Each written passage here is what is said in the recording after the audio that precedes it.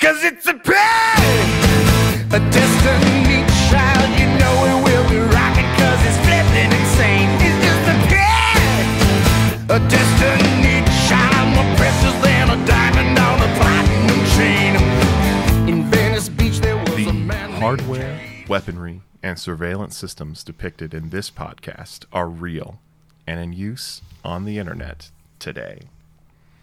This is The Pick with Sean Lemmy, John Otney, and Colin Westman. Wow, what a wind-up. I don't know. Ladies and gentlemen, Colin Westman. It just felt good. Colin Westman. Hey. What's up? How's it going, Colin? I don't know. You excited to talk about Blue Thunder today? Oh, as excited as I need to be. The legal minimum. Yep.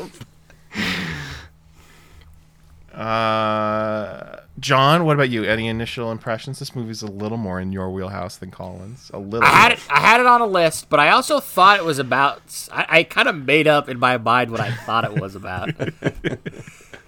Because it has like this ominous poster. I always assumed, basically based off of nothing, that this is a movie about an evil helicopter. I assume that too, and let me tell you why there's a good reason to think that. Yeah. If you want to buy Blue Thunder on Blu-ray today, there's one Blu-ray you can get, and it's a double feature Blu-ray, and the other movie is Stealth. Yeah. Which is about an evil sentient plane. So how could you not think this is a movie? I mean, the poster, John's talking about, it's an evil-looking poster that just starts with "he's out there," and you could almost think "he's out there" means the helicopter is out there. There's no man on the poster. There's just a helicopter on the poster. Yeah. I thought it was like, there's this really cool, well, I think it's cool, movie from the 70s called The Car. That's just about a killer car that just kills people for no reason, and it's never explained. And it's a really good movie. It's James Brolin. I like that it's for no reason. That's great. So I was hoping this would be a part of that genre, but it's more of like a what do you want to call it? Conspiracy thriller, which is good too, which is fine. Albeit underdeveloped. Yeah. Underdeveloped. There's definitely things to like about this movie. So I'm glad that we watched it because, yeah, like I said, it was on my list. There's definitely some people involved with it who I like, so that's cool. I had not heard of this movie before Sean picked it. I did not know what it was, and now I do. You're an expert. The skies will never be the same. True. I have to admit that I had an ulterior motive when I picked this that I did not make you aware of, which is that there is not a lot coming out in theaters right now, but I have for many years maintained a tradition of watching a movie with my dad on Tuesday nights. And so, especially with nothing in theaters and Shocktober coming up, so I got other homework to do with movies. I thought, here's an easy 2 birds with 1 stone. I can get him to watch Blue Thunder, and I've got The Pick covered. And this blew up in my face. Because when I tried to convince my dad to watch Blue Thunder, he's like, oh, I saw that 40 years ago. No thanks. Wow. What was... Did he not want to see it just because, like, oh, I know what it's all about, or did he not like it? Like, do you have a reason? He said, oh, he's got this thing where he looks at his timer and he's got to see how close he is to 10 seconds. It's dumb. That's all he gave me. Which was accurate. Yeah. It is in the movie. I didn't think it was dumb in the movie. I thought it was cool. Yeah, it was fine. I don't know. I feel like your dad, you said that he likes it when action movies have things that are really clever in them. Yeah.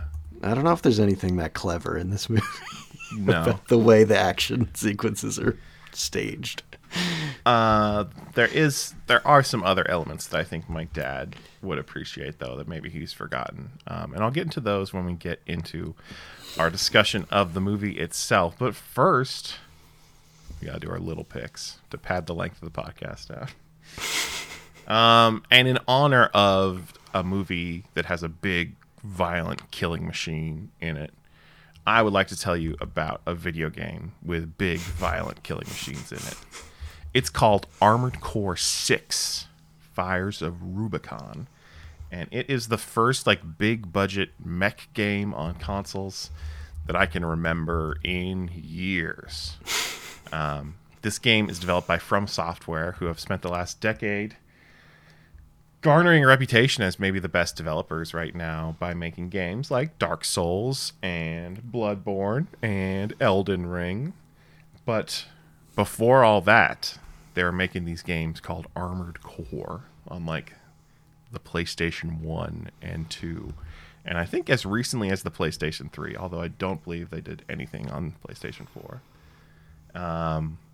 These are games that are 50% about building the coolest mech you can and 50% about taking that mech into battle.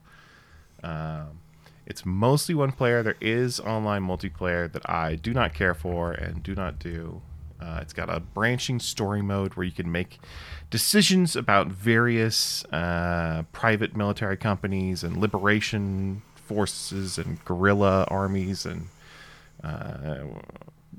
space Nazis. You can work with all of them or work against all of them and try to save this planet. And there's complicated magic stuff that's going on too, but it doesn't really matter because the game is just about building the coolest giant robot you can think of with the parts that are available, and then painting it and then giving it a name and then killing stuff with it. So I'm a huge fan. I think this game is great. I also think this has been maybe the best year ever for new video games. It's been insane to go from the Jedi game to Tears of the Kingdom to Baldur's Gate 3 and now Starfield, the new Cyberpunk DLC. There's that new Mario game coming out that looks great. Spider-Man 2 is going to be out in a month. Hell of a year for games. Maybe the best year ever. I've been having a blast. What about you guys? Yeah, so you briefly mentioned Shocktober earlier, and I got into one of my Shocktober picks early. I will probably watch it again closer to when we actually get into posting our Shocktober post. So this is a good time to announce that the Shocktober theme is possession movies. And what a year for possession movies. We got the Pope's Exorcist, Evil Dead Rise, we got Exorcist Believer coming up, and my little pick that I watched last night is Talk to Me. A24's Talk to Me, the directorial debut of the Filippo brothers, two Australian brothers who are known on YouTube as under their channel Raka Raka, which I guess is very successful. I've never seen any of their content. Paul says they're super annoying, my brother. Very high energy, lots of stunts. The guys do seem pretty I don't know. They're anxious guys. But this movie I liked quite a bit. It was pretty restrained, very much in the A24 model, and I think it has a great angle on the possession genre. If you don't know what it's about some teens in Australia who have this embalmed hand, an actual hand that used to belong to a psychic or medium who could communicate to the dead. And they play this game with it called Talk to Me, where you get the room dark, you light some candles, you grab the hand, you say, talk to me, and then you see, holding your hand like a freaky ghost, and then you say, I can't remember if you say, let me in or let you in, and then they get into your body, and they're in your body for as long as you hold on to the hand, and the part of the challenge is, you're supposed to do it for you can't go over 90 seconds. Spoiler alert, someone does, and that's a big no-no.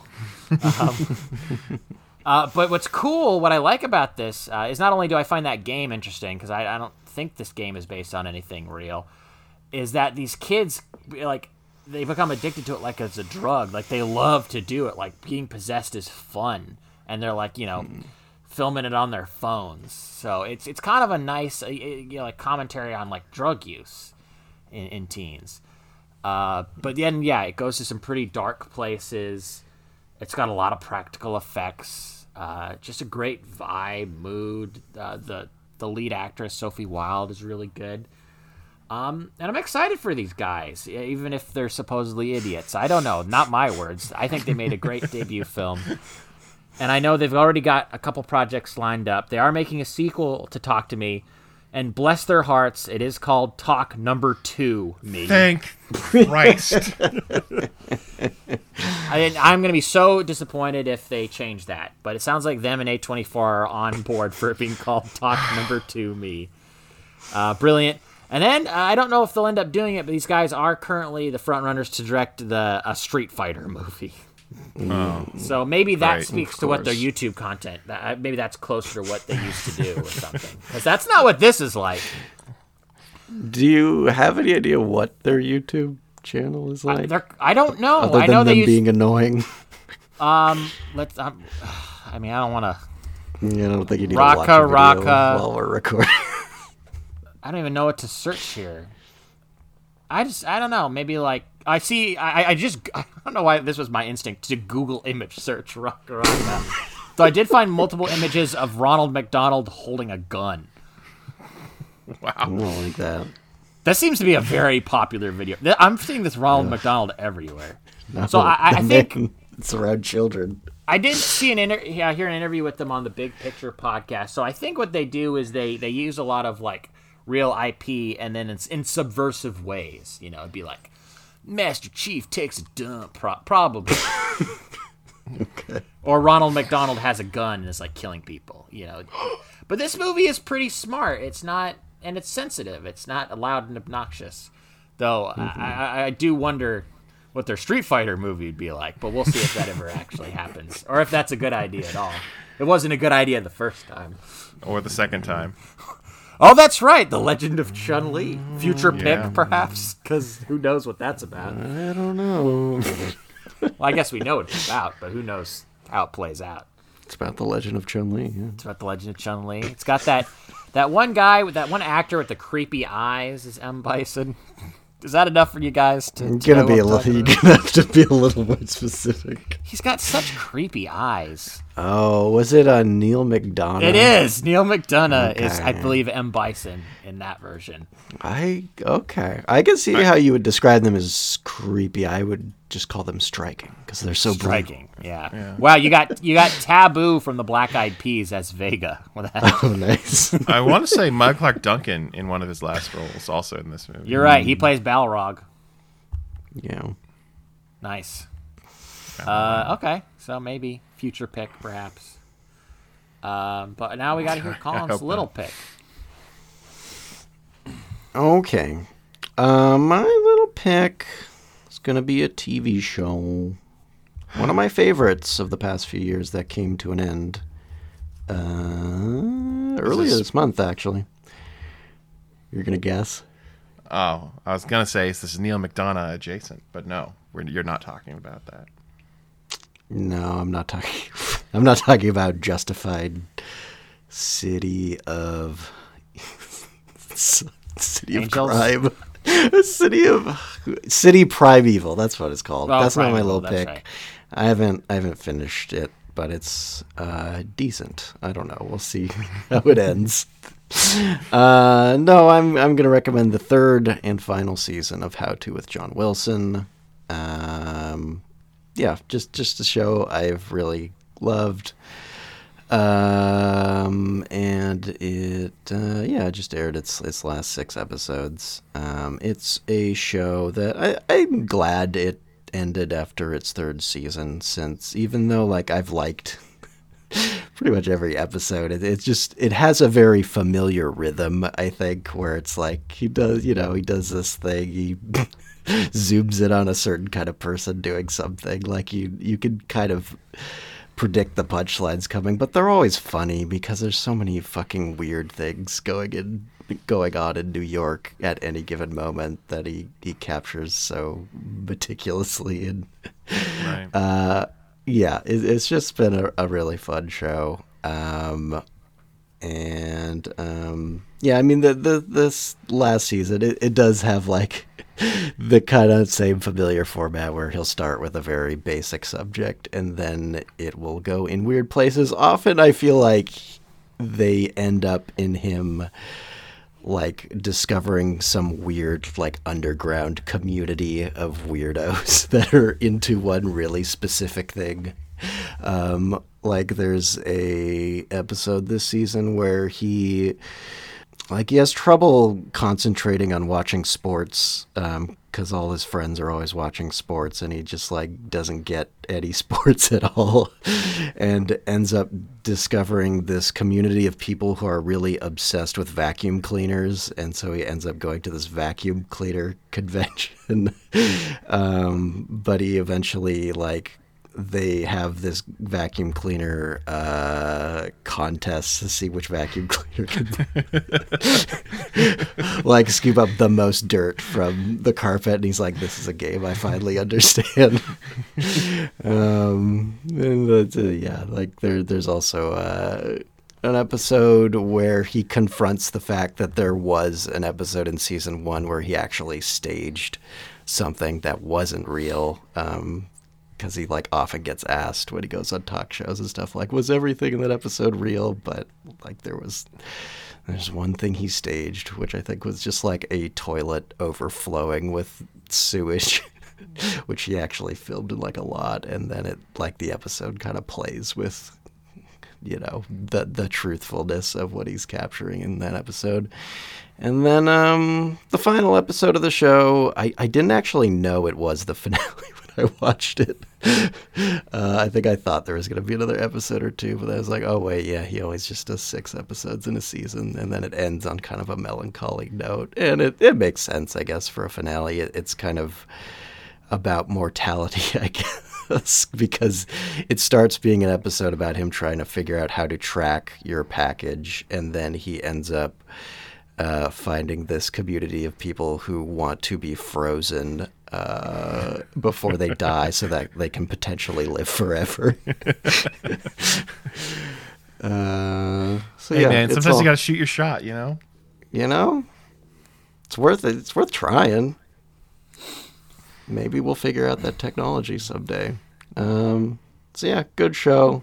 I've enjoyed it quite a bit. I don't know if he'll make another show in a different sort of vein. I don't know. I feel like he's very similar to Nathan Fielder, and clearly Nathan Fielder can do his kind of like docu-comedy in more formats than just what Nathan For You was. Right. Yeah, I'm excited to catch up. I've only watched 2 episodes from this season, mainly because I only ever watch it when I'm with Autumn. But she says we can't watch it when we're eating because it's always so gross. And it's true. I can't think of any other show that has as many shots of dogs taking a shit as this show. And also, the first 2 episodes were how to find a public restroom and then how to clean your ears. Even though the ears one eventually just like devolves into like, again, a community of people living away from, like, you know, technology and certain frequencies. And oh, yeah. Yeah. It's basically people that have, you know, the disease that Michael McKean has. Yeah, people have, like, a hypersensitivity to, like, electromagnetic stuff, so. Yeah. Yeah, no, but I look forward to watching it, even though, yeah, I will be sad when it's over. I feel like the rest of the season isn't as gross.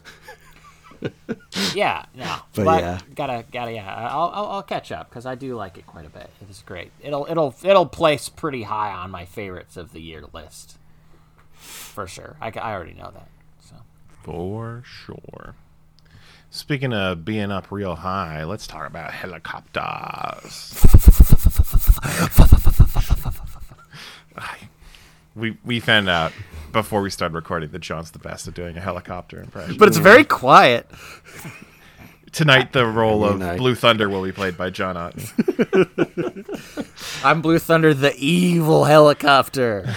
Okay, I lost it. Guys, this is the first movie directed by John Badham that we've talked about.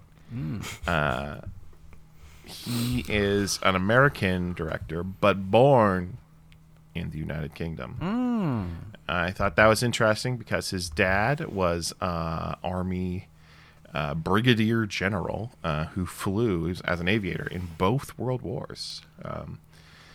And he actually went on to be inducted into the Alabama Aviation Hall of Fame. Wow, prestigious honor. There's maybe a bit of a family connection to this, to doing a movie about an Army aviator dealing with his PTSD. Although that's certainly an underdeveloped aspect of this movie. Speaking of the Badham family, though, you might remember the name Mary Badham, a.k.a. the actress who played Scout in To Kill a Mockingbird. You got an Academy Award nomination for that. Oh. That is John Badham's sister. Wow. I didn't know that. Yeah. They actually managed to work together on one project, a movie I'd not heard of, called Let's Kill Uncle, directed by William Castle. Wow, that's a great title. Let's Kill Uncle. Yeah. She's one of the stars, and he served as a casting director on it. While looking that up, hear this. John Badham got his career started in television. He directed some shows as well as some TV movies that I doubt anyone's heard of, like Isn't It Shocking and The Law. Beats me. But that led to him getting to make his feature debut with a movie I think we did talk about briefly, called The Bingo Long Traveling All-Stars and Motor Kings.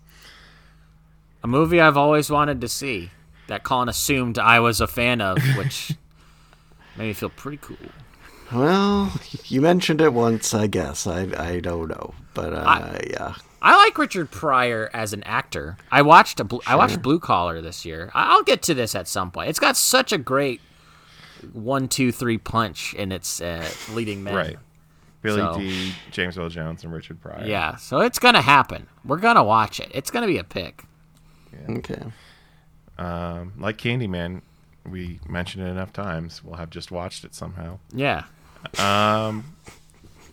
But his big break, talking about John Badham again, not Richard Pryor, was taking over as the director of Saturday Night Fever. John G. Avildsen got his ass replaced. Oh, wow. I didn't know. John Badham, Makes his start. Yeah. You know, that kind of makes sense because I've always thought Saturday Night Fever has like a weirdly melancholy feel that now that I think about it, does remind me of Rocky. It's a little bit rocky. Yeah. So, yeah, that makes sense that it was... I'm just sad that he had a rocky time on set. Sounds like... I didn't look into what the story was, why he got replaced, to be honest. I just know that. Maybe he was like, I'm just not having a good time. Maybe he's like, I don't like dancing. He thought it was going to be fun like the rest of us, and then it's like kind of depressing. He's like, I already did this. Yeah. Yeah. I want to go make a movie about a kid that makes karate someday. That's what I'm working on. Further career highlights include the 1979 Dracula, the one with Frank Langella. Always wanted to see it. He looks spectacular. You see Frank Langella's hair in this Dracula movie? Oh, It's wow. glorious. It's very 70s. Yeah. Looks like he's getting ready to pose for Playgirl. It's awesome. I gotta watch this movie someday. I mean, he looks like he just got done combing his hair in the mirror like John Travolta in Saturday Night Fever. It is kind of that look. Yeah. All right. Okay, adding it to the list. He also did Whose Life Is It Anyway, War Games, Short Circuit, Bird on a Wire, that movie with Mel and Goldie. Yeah. Point of No Return, which is a remake of La Femme Nikita. Oh. Which is funny because he later on directed episodes of the more recent Nikita TV show. Yeah, that was on like USA Network. Yeah. He did Nick of Time, that Johnny Depp movie that's like in real time. Remember that one? That's right, yeah. It's 90 minutes. Yeah. I know what you're talking about. And his most recent film somehow is Incognito from 1997, a movie with Jason Patric as an art forger. He's still alive. I don't know why his movie credits stopped there. It sounds like he gets brought on a lot as the potential director for projects and then gets replaced by someone more famous.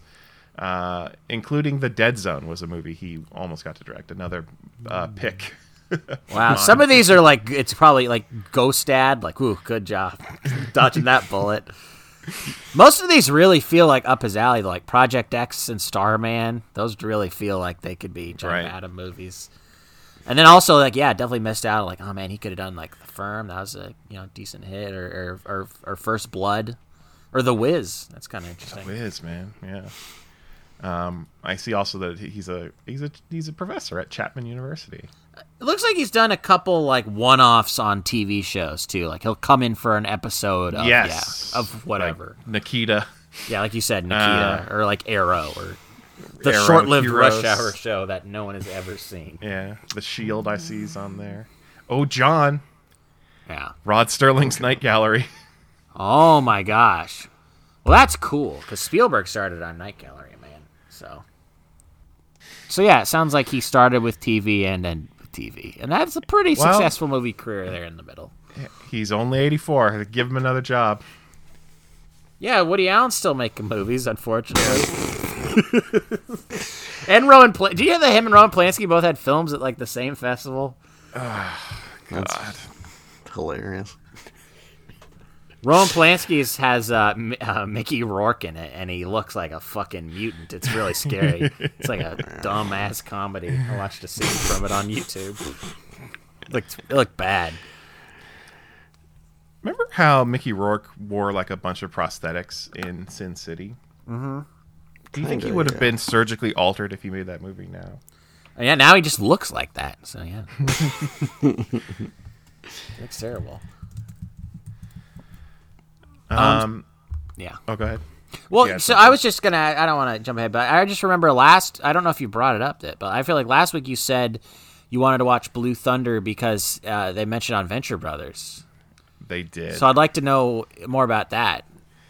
So I had to go back and watch the scene. It's from season 7, the last season of the Venture Brothers.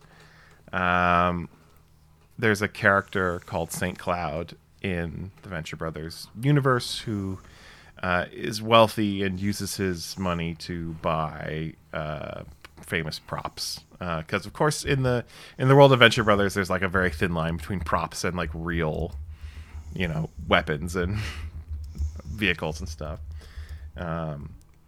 He's got a very specific voice. He's like, "Ooh, a very good Billy Quizboy," if you remember that guy. Yeah, of course. Mm-hmm. Yeah. And one of the things he does own is Blue Thunder, and the Monarch and Gary make a comment about how sweet Blue Thunder is. And then the thing that I forgot is I remembered the Monarch saying, "Remember how jacked Roy Scheider was in that?" But what he actually says is, "Remember how jacked he was in Marathon Man," which really helped me because I was like, "How would they know that he was jacked in this movie?" I feel like he puts on more and more clothes the further the movie goes. It's so funny, Sean, because you said that on our last episode. I was so dialed in the whole movie, trying to like see like how muscular he was. Just trying to get a peek of his biceps. Yeah. Even though he's wearing long sleeves the entire movie. The whole I swear he's like by the end of it he's like, "I'm gonna put on a second jacket."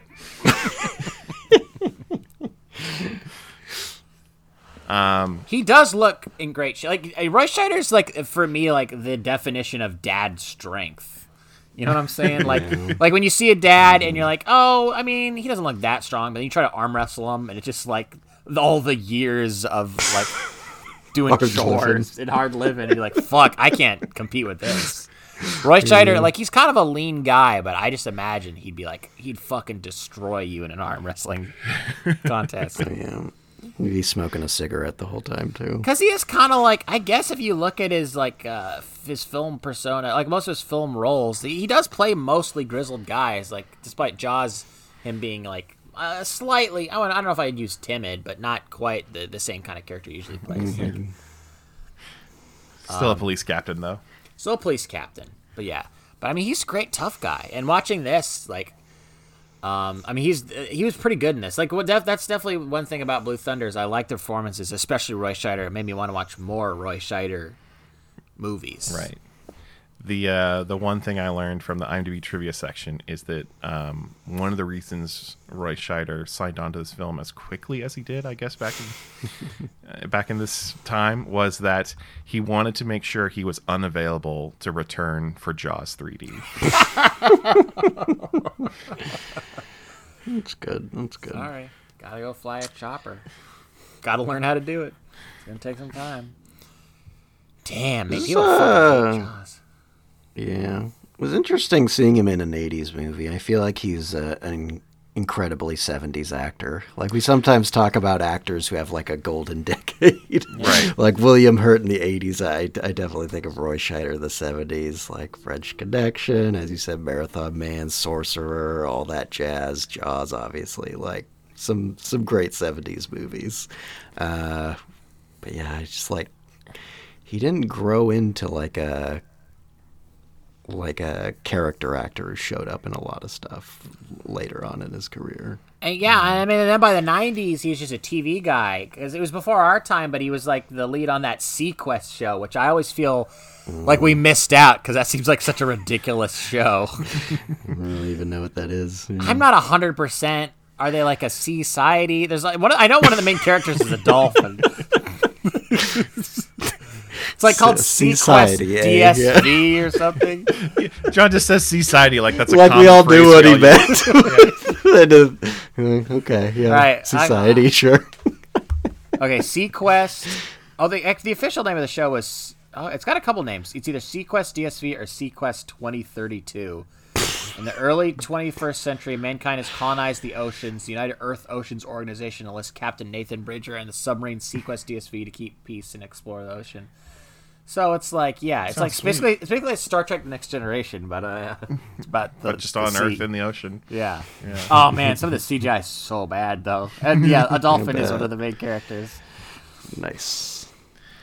I think it's really interesting you brought up how he feels out of like he should be in the 70s, but he's not.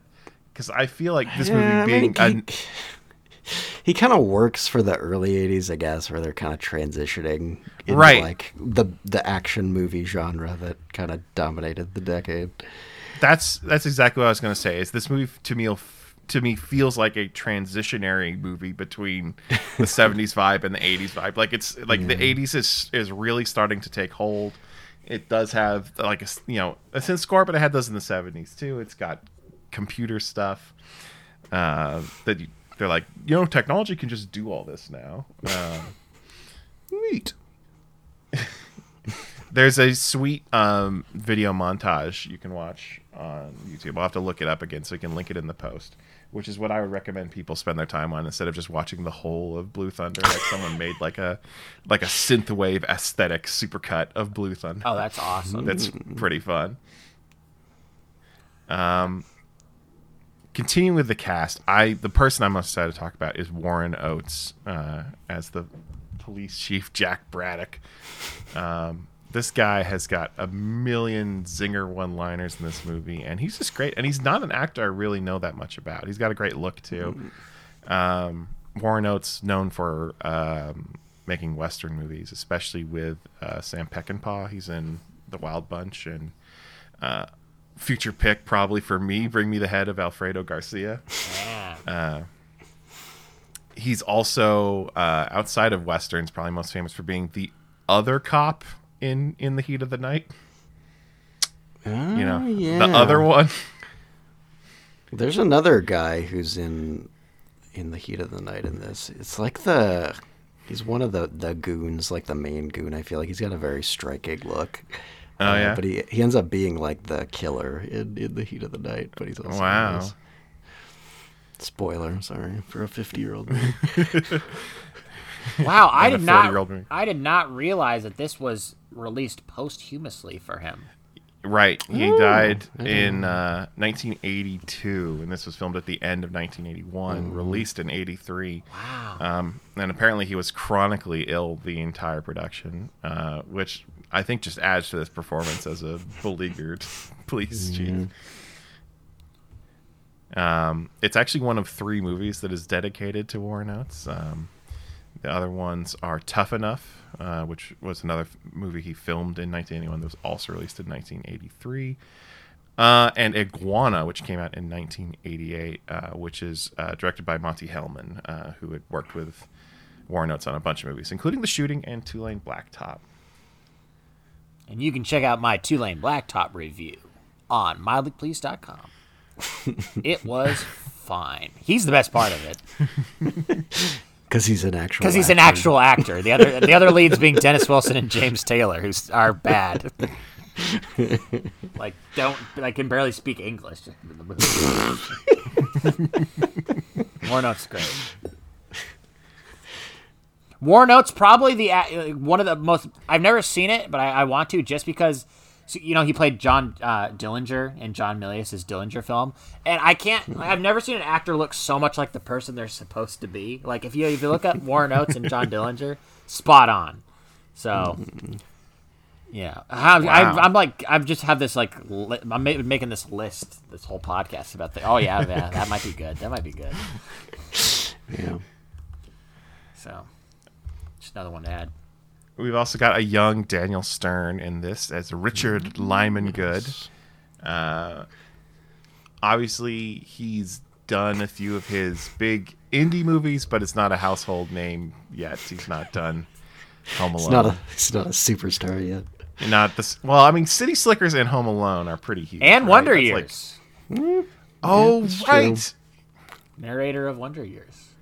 He's not in it, right? He's just the voice of the Wonder Years? He's just the voice. It's like he's the Bob Saget, like on How I Met Your Mother of Wonder Years. Yeah. Well, he had a very big early 90s. Hell yeah, dude. Yeah. When did it come crashing down? Was it Dilbert? Yeah, maybe. I remember hearing that he was kind of expensive. They originally he was the first pick for Dale on King of the Hill, but he asked for way too much money.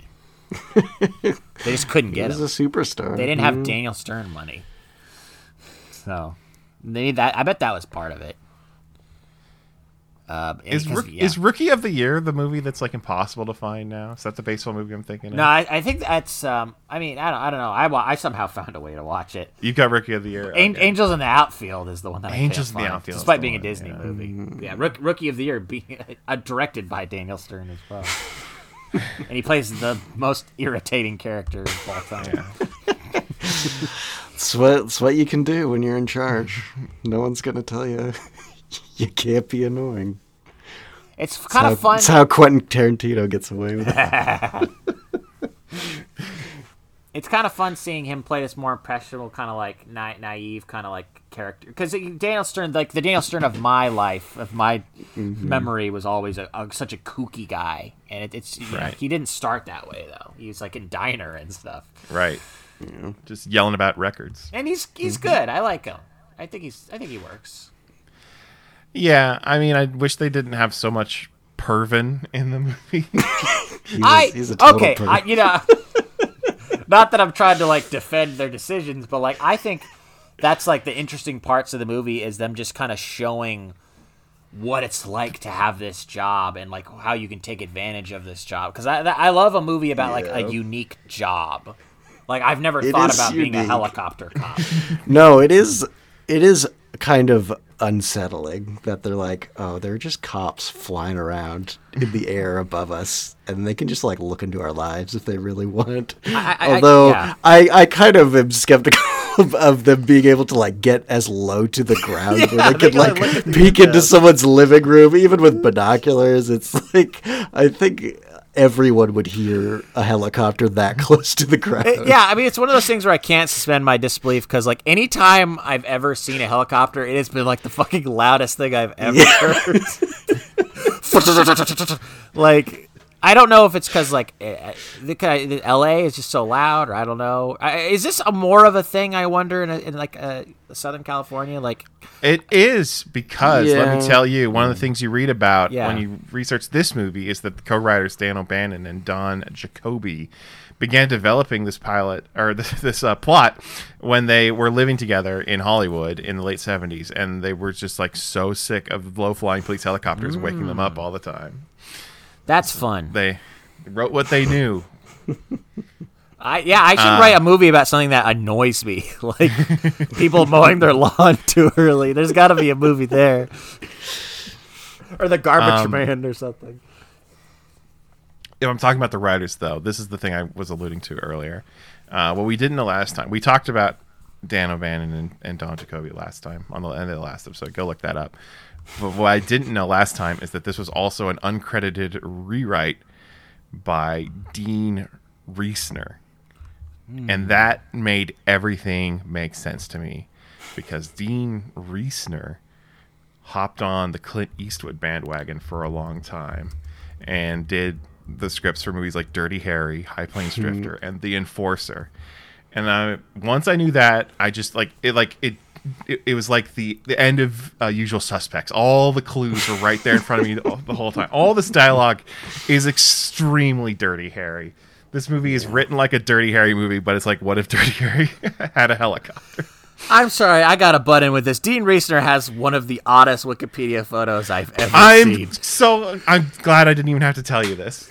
Go ahead. Tell the world what Dean Reisner is. So Dean Reisner was born in 1918. His photo is him from 1923. He's like a little child in his photo. He looks like he died on the Titanic. It's very antiquated.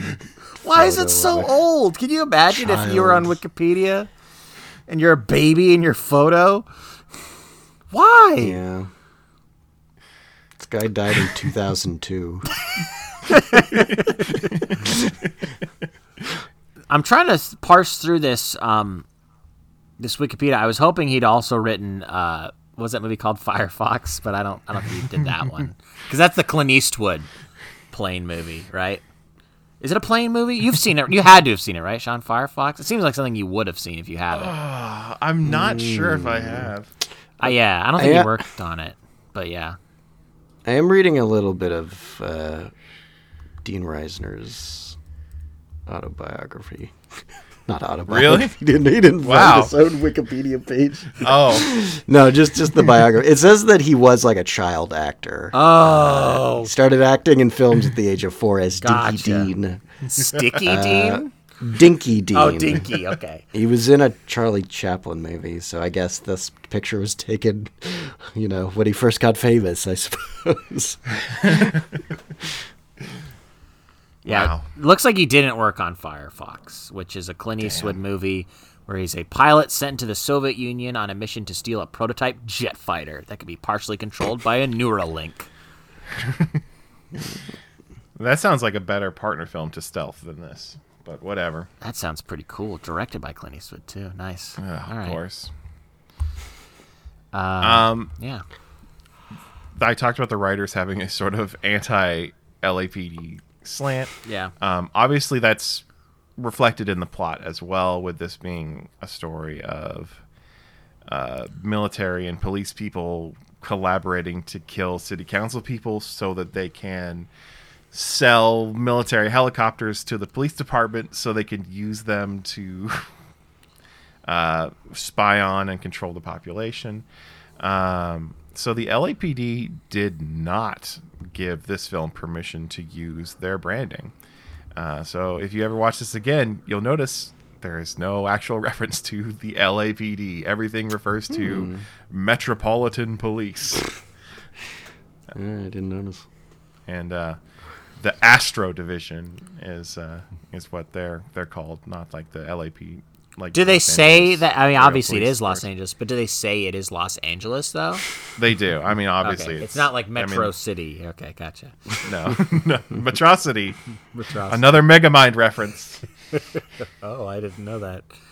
Okay. Very nice. Yeah, there's some famous LA locations, or maybe not famous, but recognizable LA locations, like the Hooper Heliport, which is where the police air unit is stationed at. It just happened to be under construction at the time that they were making this, so they were able to use basically the construction site of this new heliport before the police actually moved into it. And then also they used the Pickwick Theater at Burbank. That's the big drive-in theater scene. That was just a real drive-in theater that they went to, and great news for society. That's now a supermarket. Oh, boo! That sucks when there's like a cool like film location and then you want to go visit it, and it just like I remember, Sean. We watched. This is what a coincidence. We watched War Games. Right. Which, a lot is set in Seattle, and, it's kind of filmed all over the place, but there is a lot of Washington State, like locations, and I feel like we wanted to check one out, and we looked it up, like, online, and it's probably been, like, demolished. There's just nothing there anymore. It's just a fucking downer. I think we could still go to that weird island that, was it Dr. Falcon? I haven't seen that movie in a while. But, yeah. It's like yeah. Goose Oh my Island. God, you nailed it, Dr. Falcon. Yeah, I think he's somewhere. You can go visit his island. I'm sure people do it all the time. Is this Dr. Falcon's island from War Games? So the funny thing, also speaking of War Games, is that because this was filmed in '81, War Games also came out in '83, like a month and a half after Blue Thunder came out. Oh wow. It actually did even better. It was the 5th highest grossing movie in 1983. Blue Thunder didn't do that well, although it was the 2nd highest grossing movie in May of 1983. I saw that too. I was trying to look up its box office. Yeah, it was able to beat Flashdance for that month, but not in total. Obviously, Flashdance ended up doing really well. And then there's just another movie, I don't know, Return of the Jedi. Kind of made a lot of money in May of 1983. That makes sense.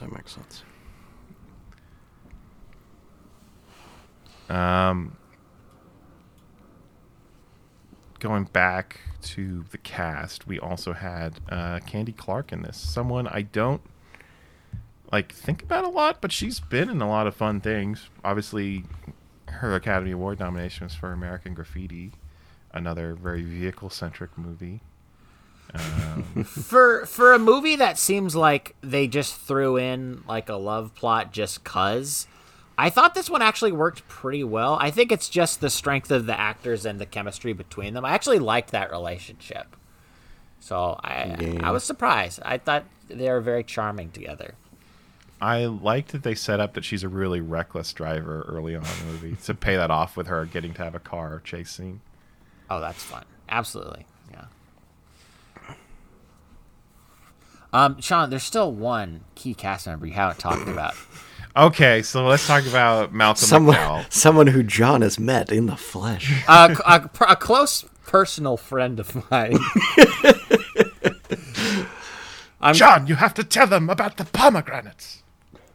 I bet when I met him, he probably had stills from Blue Thunder. I could have gotten on. You think? Well, the thing about when I met Malcolm MacDowell is he had stills from like everything he'd ever made. Like he had stills from when he was on Superman the animated series. Like he had stills from when he was in the movie Bolt, and you could get like a Malcolm MacDowell. He had stills of cartoons that he was. Yeah.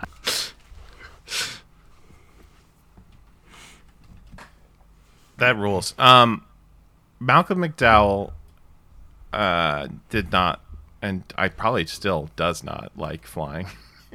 So I don't know why he agreed to make this movie. Mary Steenburgen, who was his wife at the time, said that she could not even convince him to fly, like for vacation. So she was like, "How did you guys get him in a helicopter for this?" So do you think he just like flew to America to be in Hollywood films and just never went back to England? Well, he's stuck. Yeah. Maybe he takes a boat. Wow.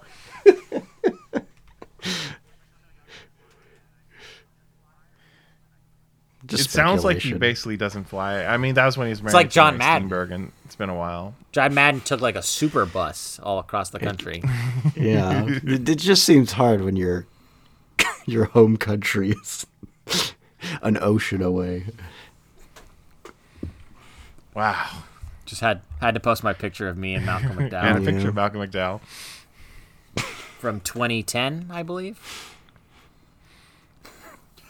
He looks good. Yeah. I don't look as good. I'm like 20, 21 maybe in this photo though. That's fine. He's very nice. If anyone wanted to That's know, good.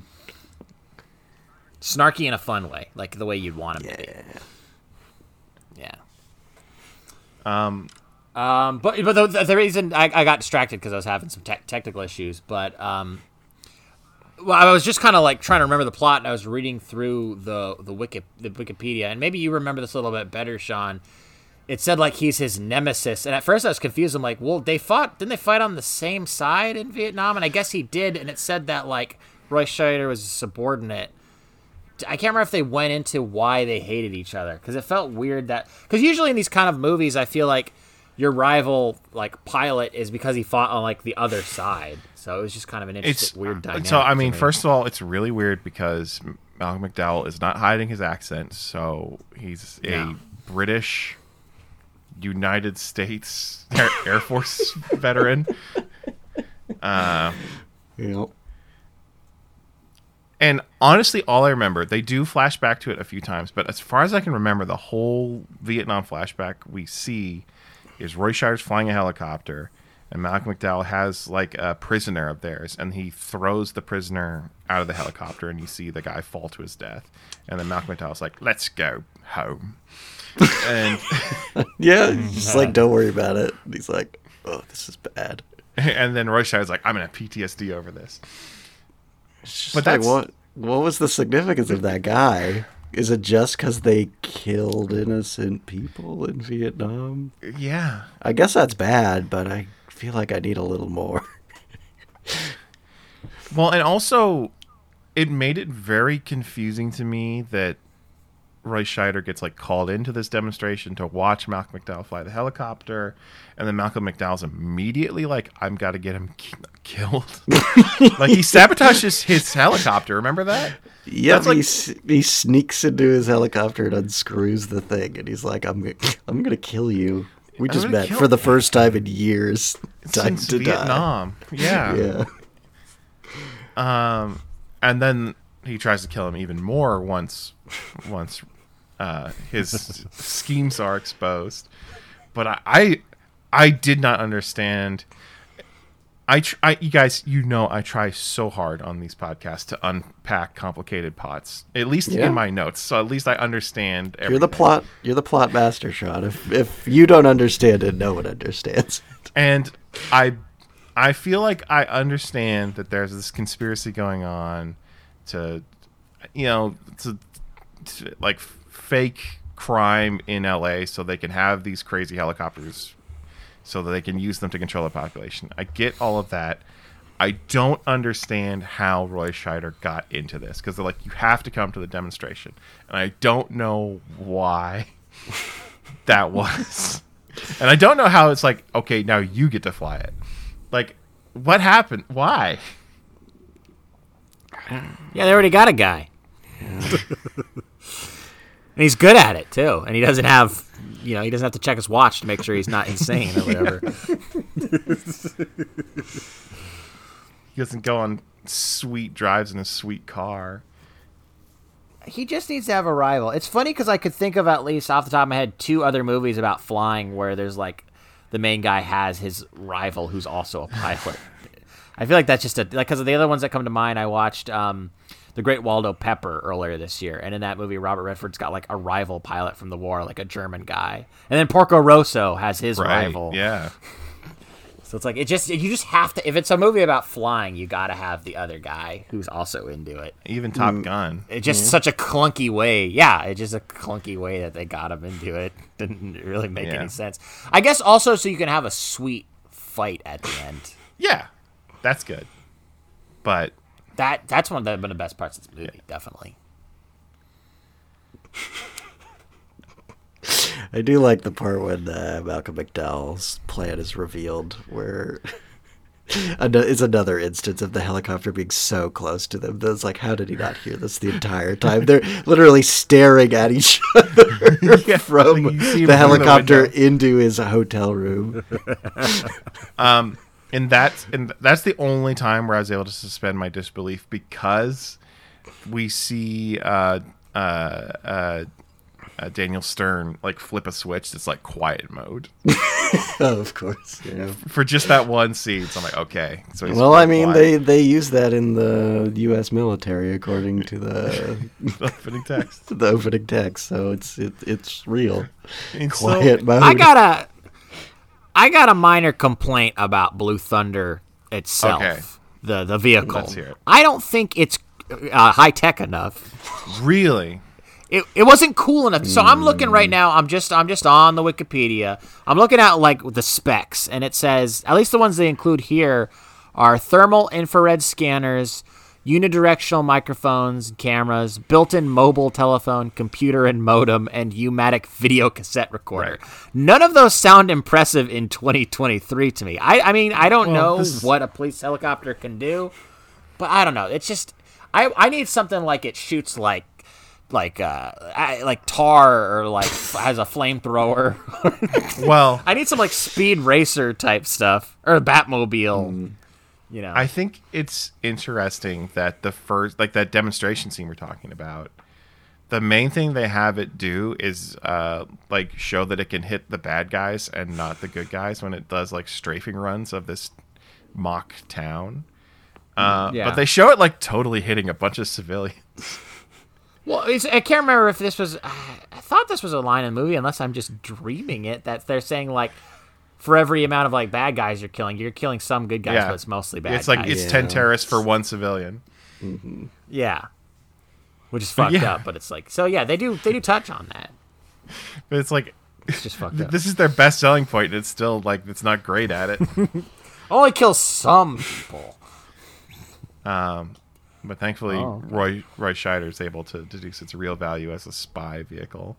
And also, as to the stealthy thing, I think the movie does a great job of showing how disruptive it is to be like near a helicopter, because there are so many scenes of it just like flying low, and it's just like blasting people over. Sometimes it's like, why are you doing that? Like, there's a scene where Candy Clark has to dig through a dumpster, and Roy Scheider is like flying right above her, and she's like blowing the garbage everywhere. It's like, why are you making her job harder? Yeah, it's just like, why didn't he just get it if he was going to fly that close to the dumpster? Just land, man. I also saw in the credits, she takes that tape to a new, like a network TV, like news station, and I saw that one of the reporters is playing himself. So we had a real good Los Angeles reporter in this movie from the early 80s. Oh, nice. It's like when you see like Wolf Blitzer in like Battleship or whatever, stuff like that. Oh yeah, totally. It's like, I do that. I'm like a pro at this in real life. I could do it in a movie. It's always fun. Must have been fun for Los Angeles people to see that guy. Sure. Yeah, I bet. Yeah. So I've been kind of jumping through the plot. I don't think we really need to do a whole recap. Basically, what Roy Scheider finds out is, on top of this Blue Thunder conspiracy, because of this Blue Thunder conspiracy, where these people want to have Blue Thunders all over LA so they can control the population, and to make that happen, they murder a city councilwoman. And Roy Scheider, suspicious of that, so he sort of does his own investigation. Ends up stealing Blue Thunder and recording Malcolm McDowell and the rest of the conspirators. And then Daniel Stern ends up with the tape. And in one of the most surprising scenes in the movie to me, that dude just gets his ass run over. Did you guys see that coming? No, I guess not. I guess not. And I feel like it is a rare movie death to just get run over by a car, but where you just like kind of see it and he just kind of lays there and you're like, oh, okay. That's sad. And he's dead. Yeah. So that kicks off all the action that makes up the rest of the movie.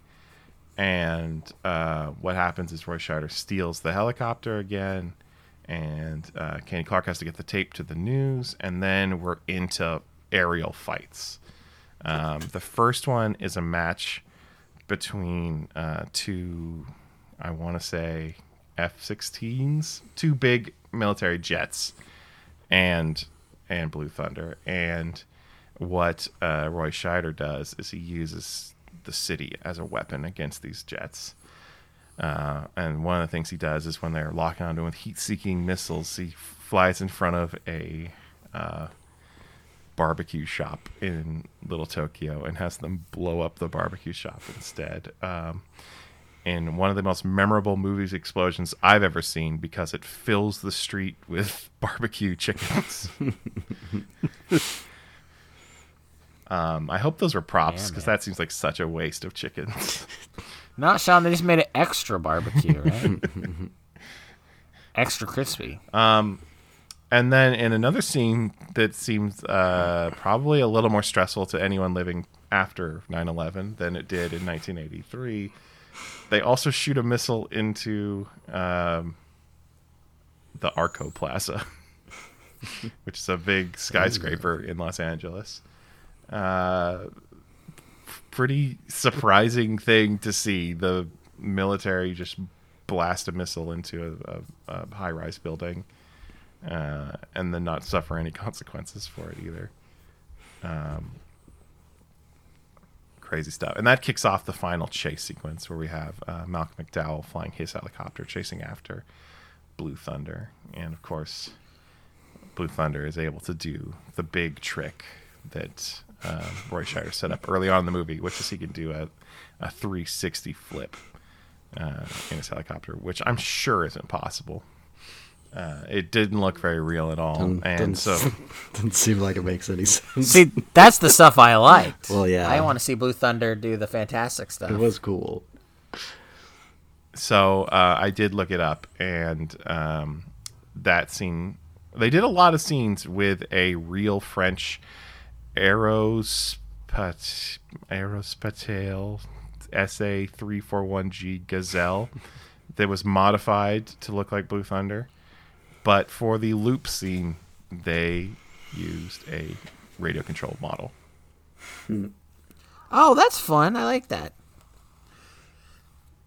No, I thought all of the copter stuff was really good. It was all practical, it was cool explosions. It was exciting. I think the editing was... I thought I saw this was like nominated for an editing Oscar, Yep. maybe? One Oscar nomination, Best Editing, Frank Morris and Edward Abrams. And it is good. It's a good sequence. Like, if you're someone who's just in this for like the helicopter stuff, you're gonna like those parts a lot. I think so too. You just might get a little bored when it's just like, Roy Scheider snooping around on the ground. Might not be as fun for you. I thought it was funny. He has one piece of paper that someone's written on in Spanish, and he gives it to a guy, and he's like, "Can you tell me what this says?" And the guy's like, "Let me take it to the lab. I'll get back to you tomorrow." And it's like, this takes 24 hours to read one piece of paper in Spanish. No, in Los nobody Angeles. speaks Spanish in LA. It's well known.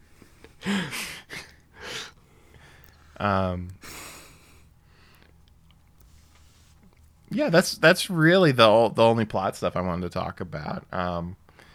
The real legacy of this movie is that Jaffo, Jafo, entered the popular lexicon after Daniel Stern has to wear a hat that says Jaffo on it, or maybe it's a shirt. Yeah.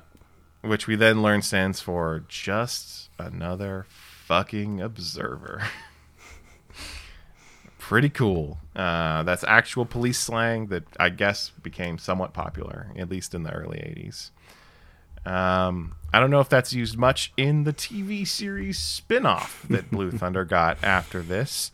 It sounds like the TV series did not have the same budget as a Hollywood movie, and thus was unable to do a lot of new helicopter stuff. Instead, it relied on existing stock footage, and especially footage from this movie for the helicopter scenes in the Blue Thunder TV show, which sounds dreadful.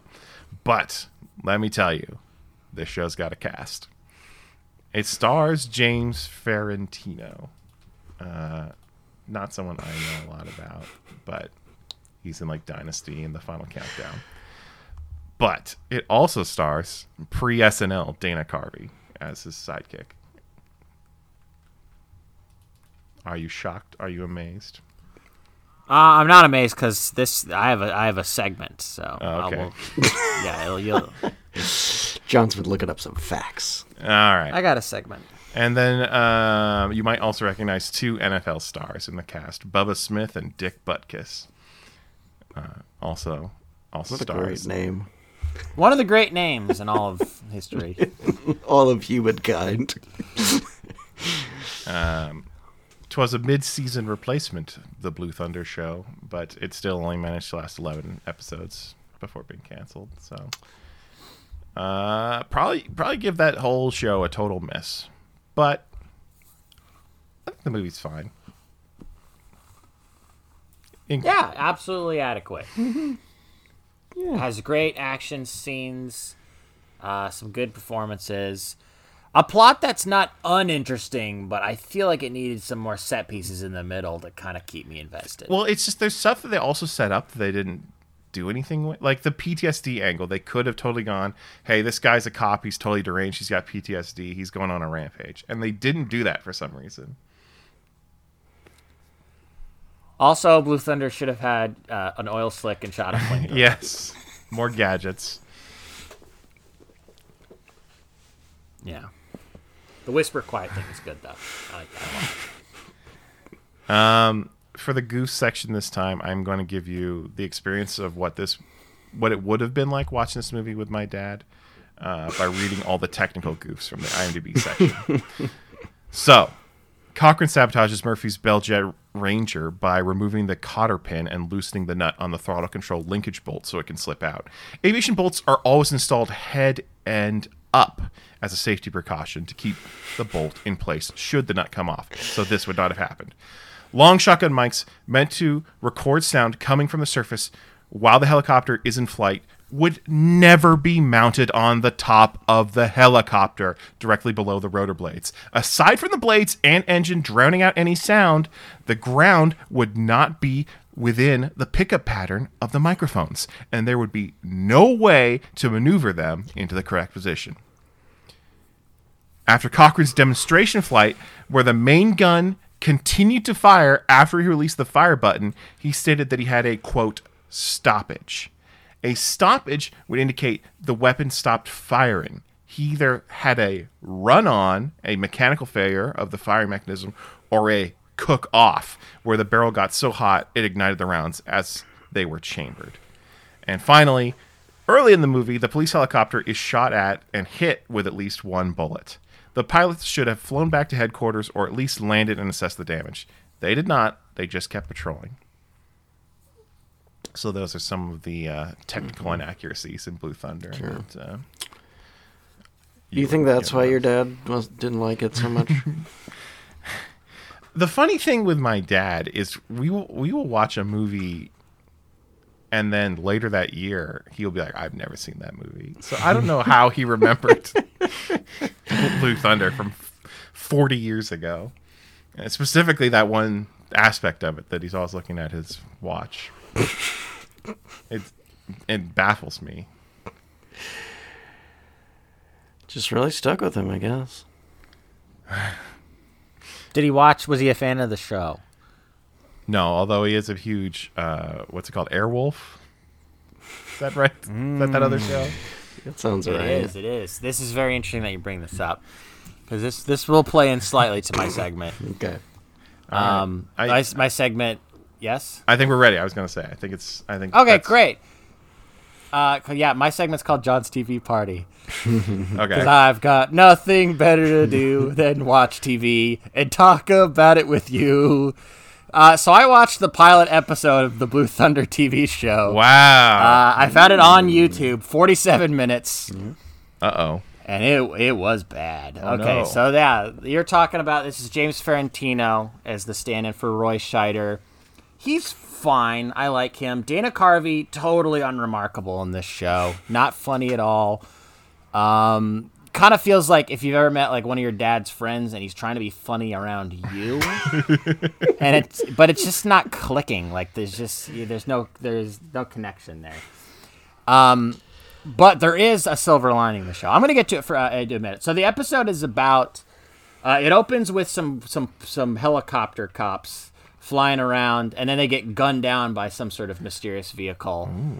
And it looked like, I don't remember if it must have been from the movie because it looked a little too good. I think it was from the movie. There definitely is certain scenes where I'm like, yeah, this is from the movie. This is footage from the movie. So you have that opening, and then you have your classic, kind of cheesy like theme song, and it shows all like how old TV shows used to do, where it's like here's the actor and here's their name next to them. Right. All dudes. I've never seen. I can't remember a show where I've seen it's not a single woman. And you mentioned most of them. Yeah. The saving grace of me watching this show was Bubba Smith and Dick Butkus, because they're basically there's like a team. You got Dana Carvey and James Ferrantino. They're basically the stand-ins for Roy Scheider and Daniel Stern. And then Bubba Smith and Dick Butkus drive around in a truck called Rolling Thunder. And they're like, they keep saying they're the ground crew. I could never figure out in the whole show what they're actually doing. They just drive around in a truck. Like, I guess they're like, hey, he's over there. But it's like, it seems like the helicopter would always have a better view, especially when I assume most of their threats are aerial based. But these guys are so fucking funny together. It's crazy that Dana Carvey is like the third funniest person on this show. Because the dynamic they have is like, Bubba Smith is always just like, hey, man, you got to calm down. And Dick Butkus is always like, what are you talking about? I'm the nicest guy around. And it's like, the material sucks, but like the performances are really funny. And they're always yelling at each other. They're kind of like, they're a little bit like Bulk and Skull from Power Rangers. But like, it's like, why are these guys not if these guys were the star of the show, I would watch every episode. They're so funny. They're also both former football players in the show. Like, they talk about football multiple times, and like there's definitely a scene where like Dick Butkus tries to put his football in Bubba Smith's locker, and he's like, hey, this is my locker. He's like, I know, mine's full. It's like, oh man, cue laugh track. This could have been a great comedy show. But sadly, it's not. So we get to meet them driving around, and then we go right to our first introduction of James Ferrantino and Dana Carvey is the demonstration of Blue Thunder. But what's weird is in the movie, it's Malcolm MacDowell going through that weird little like ghost town shooting all this stuff. Here, it's the same footage of the ghost town being shot down, but then James Ferrantino gets out of the helicopter. He's already been hired. Mm-hmm. Which I guess makes more sense in the movie. Yeah. But what I don't understand is the captain, I didn't recognize this actor, Sandy McPeak, just hates him for no particular reason. Like, at least in the movie, you got to see, like, Roy Scheider's got, like, PTSD. He's kind of, like, doing stuff he's not supposed to. He was watching a naked lady while, like, one of the police captains got murdered. It's There's pretty bad. Reasons for him to be like not trusted, but in this, it's just like what's his name, Frank Chaney, but you never know why he doesn't like him. It's Frank Murphy as well, right? So they kept the same first name. Frank, yeah, his name is Frank. The only jab I remember too is he always wears a Brooklyn Dodgers hat. And he's like, that they don't even play in Brooklyn anymore. He's like, if you ask me, they never left. And I'm like, what does that mean? Wait, is this set in L.A.? Yeah, I think so. That's the so only. weird. Yeah, I don't know. He's from Brooklyn. They never left. Or maybe he doesn't count the LA Dodgers as being like a real team. So but that'd be like if me in if the like city that he lives in. It'd be like if I wore like a Baltimore Colts hat, which is the team that Bubba Smith won the Super Bowl with. And I'd be like, hey man, as far as you ask me, they never left. It's like, no, they left. They went to Indianapolis.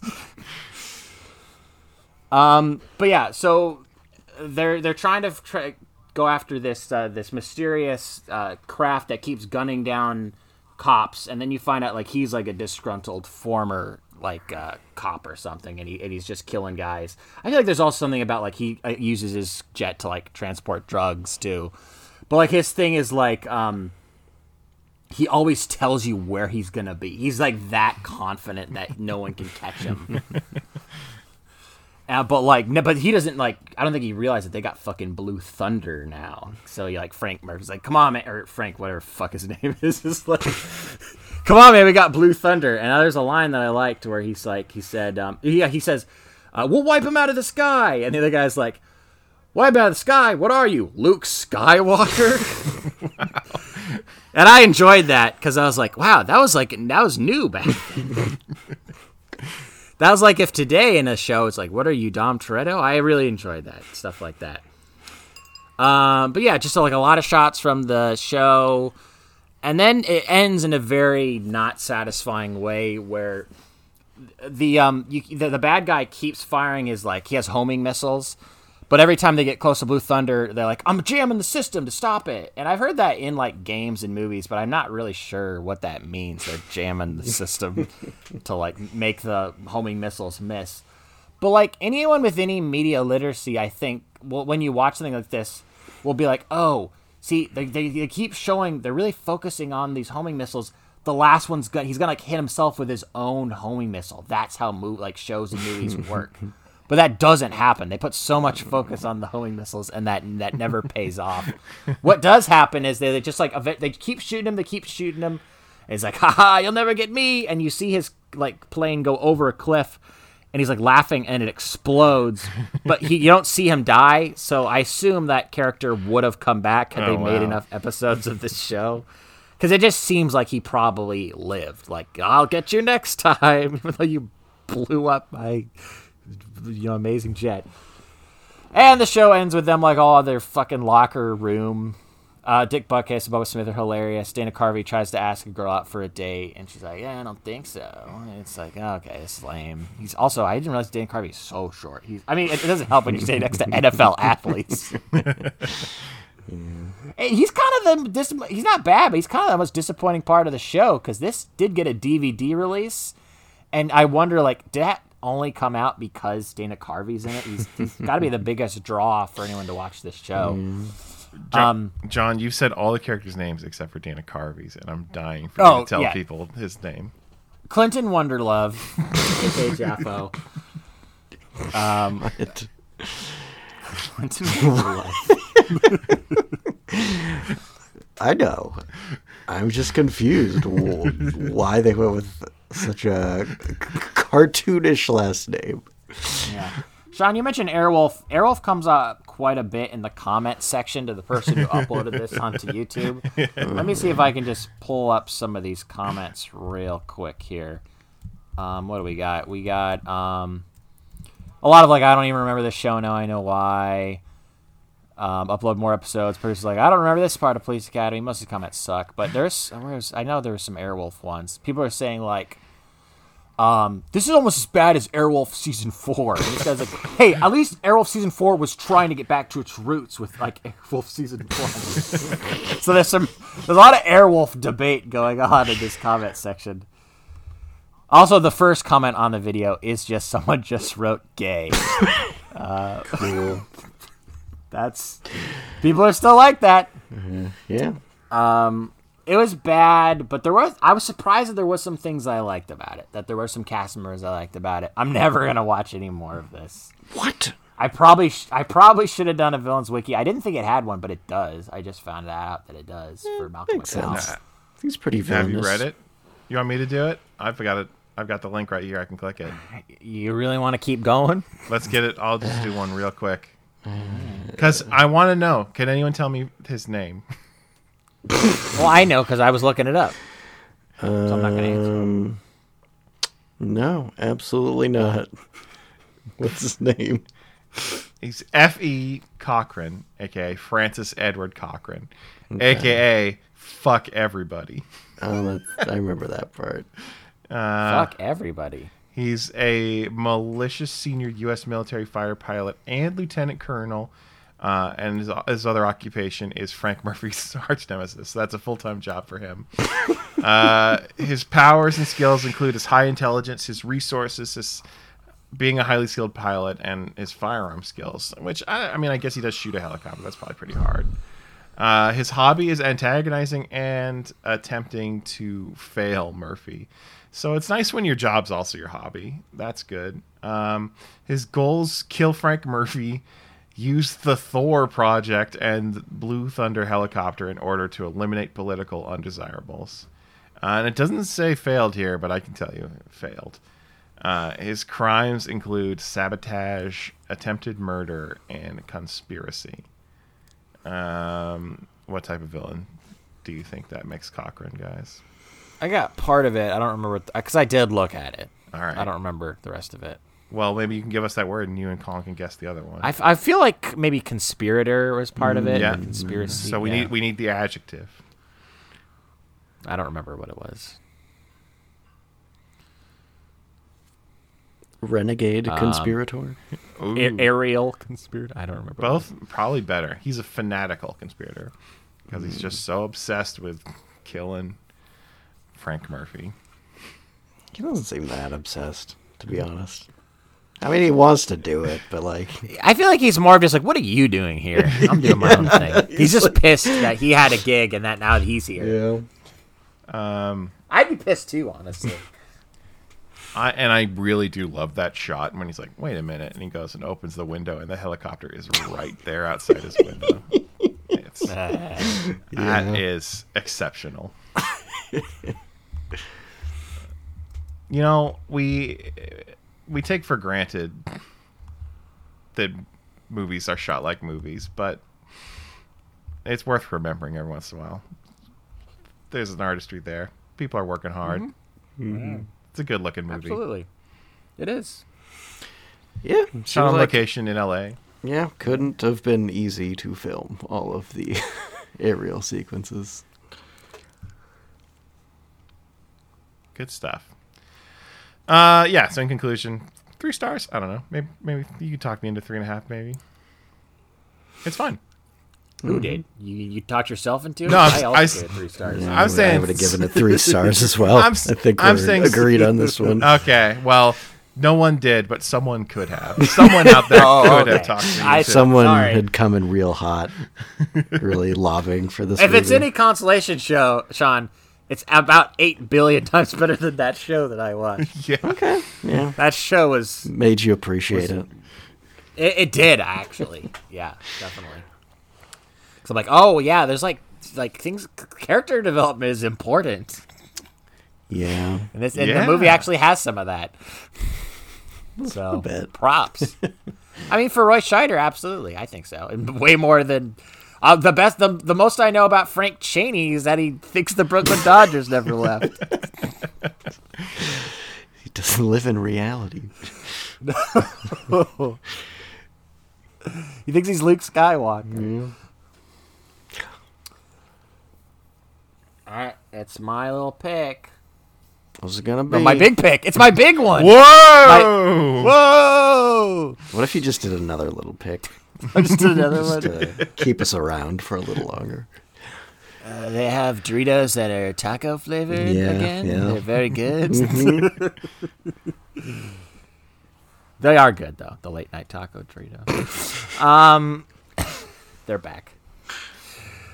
There's my second little pick. So for my big little pick, This is getting by confusing. which I mean my regular pick.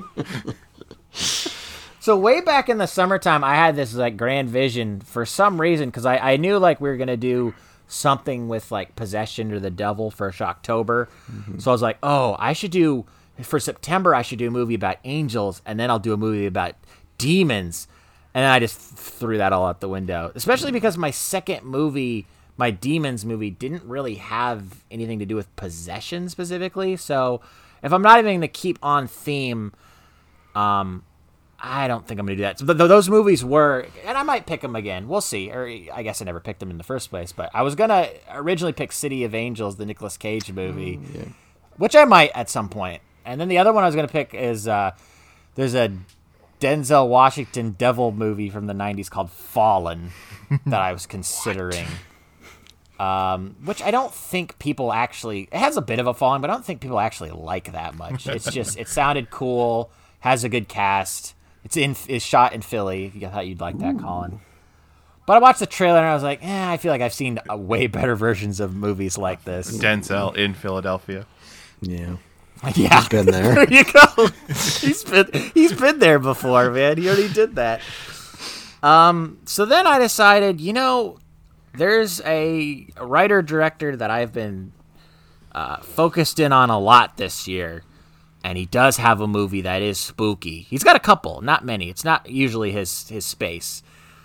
That is Paul Schrader. Uh-huh. So I kind of want to watch Paul Schrader's 1982 remake of Cat People. Wow. Of course, the remake of the classic 1942 movie. Also, our good friend, Malcolm MacDowell, or should I say Malcolm McDowell, because I'd be back-to-back Malcolm McDowells, and also Dual Threat, great actor and my close personal friend. Right. Is the co-lead of this movie, along with Natasha Kinski. Are you gonna be able to get him on the show? Is he gonna call in? Well, think you can pull some strings? I think maybe. I met some people at the convention. They might, maybe. Mm-hmm. We'll see. That'd be nice. So? I'm sure. I know he lives in America, so at least he's relatively can't go back to England. I believe he does live in Los Angeles. Yeah. So he is in the same, at least, time zone as Sean and I. So that'll be convenient for him. He won't have to stay up like I do. He is 80 years old, but he's still pretty active. Sure. Yeah, that's president age. Yeah, he's young enough to be the president. But there's a lot about Cat People, the 82 version, that is appealing to me. Sure. Paul Schrader, Natasha Kinski. You also got John Hurd, Annette O'Toole. You got Ed Begley Jr., who I've discovered is in a lot of Paul Schrader movies, like almost all of them. He loves putting them in small parts in his movies. You got music by Giorgio Moroder. You have a theme song by David Bowie and Giorgio Moroder. You've covered all that I know about this movie. Roger Ebert gave it 3.5 stars. He thought it was really good. Sometimes it's marketed as Cat People, an erotic fantasy. Whoa. Which I'm like, Paul Schrader, that lines up. That sounds funny. I like it. I think this is where I'm at too with his directorial career. I feel like I've been going in kind of order. I don't remember, when did Mishima come out? Was that later in the 80s? I've been keeping good pace, watching most of his stuff in chronological order. I think. I actually don't know. Maybe. I did jump ahead to watch Autofocus recently. 1985. Mishima's 1985. Yeah, and I watched American Gigolo a month or two ago, and I watched Hardcore and Blue Collar, and I've been watching the movies he wrote, like Rolling Thunder, Obsession, Taxi Driver. So it'll be fun to kind of get into him a little bit, because also, I mean, the reason I've been into Paul Schrader, I'll talk about this more on that episode, is because he was such a part of Quentin's book that I read this year. Of course. He's interviewed for it a lot, and let's save some more of those fun facts for when we're actually talking about the movie. And hey, he also did that Exorcist movie that I'll be reviewing in Shocktober as well. Damn straight. But I don't imagine we'll get to this for a little while. This isn't gonna this Cat People. I don't really know what our October is gonna look like podcast wise, because we got plans in late October. I don't know how many podcasts we're going to get out. True. We'll see. Yeah. I was going to say we're getting really good at the tease, but then at the very end they were like, who knows when this will happen. Sorry. But yeah, one way you can find out, or at least start reading the Shocktober posts, is if you head over to mildlypleased.com. You also get more podcasts if you search for Mildly Pleased on Apple Podcasts or any other thing, including Spotify. Although Spotify deletes some of our episodes because of copyright issues, so maybe that's not the best source. Apple Podcasts is where I go. And there is a bright side to this, and a moral. I think morals are good for you. I love morals. And the moral of this story is, if you're walking on eggs, don't hop. That's a quote from the movie that I'm ending this on. Very good. Goodbye.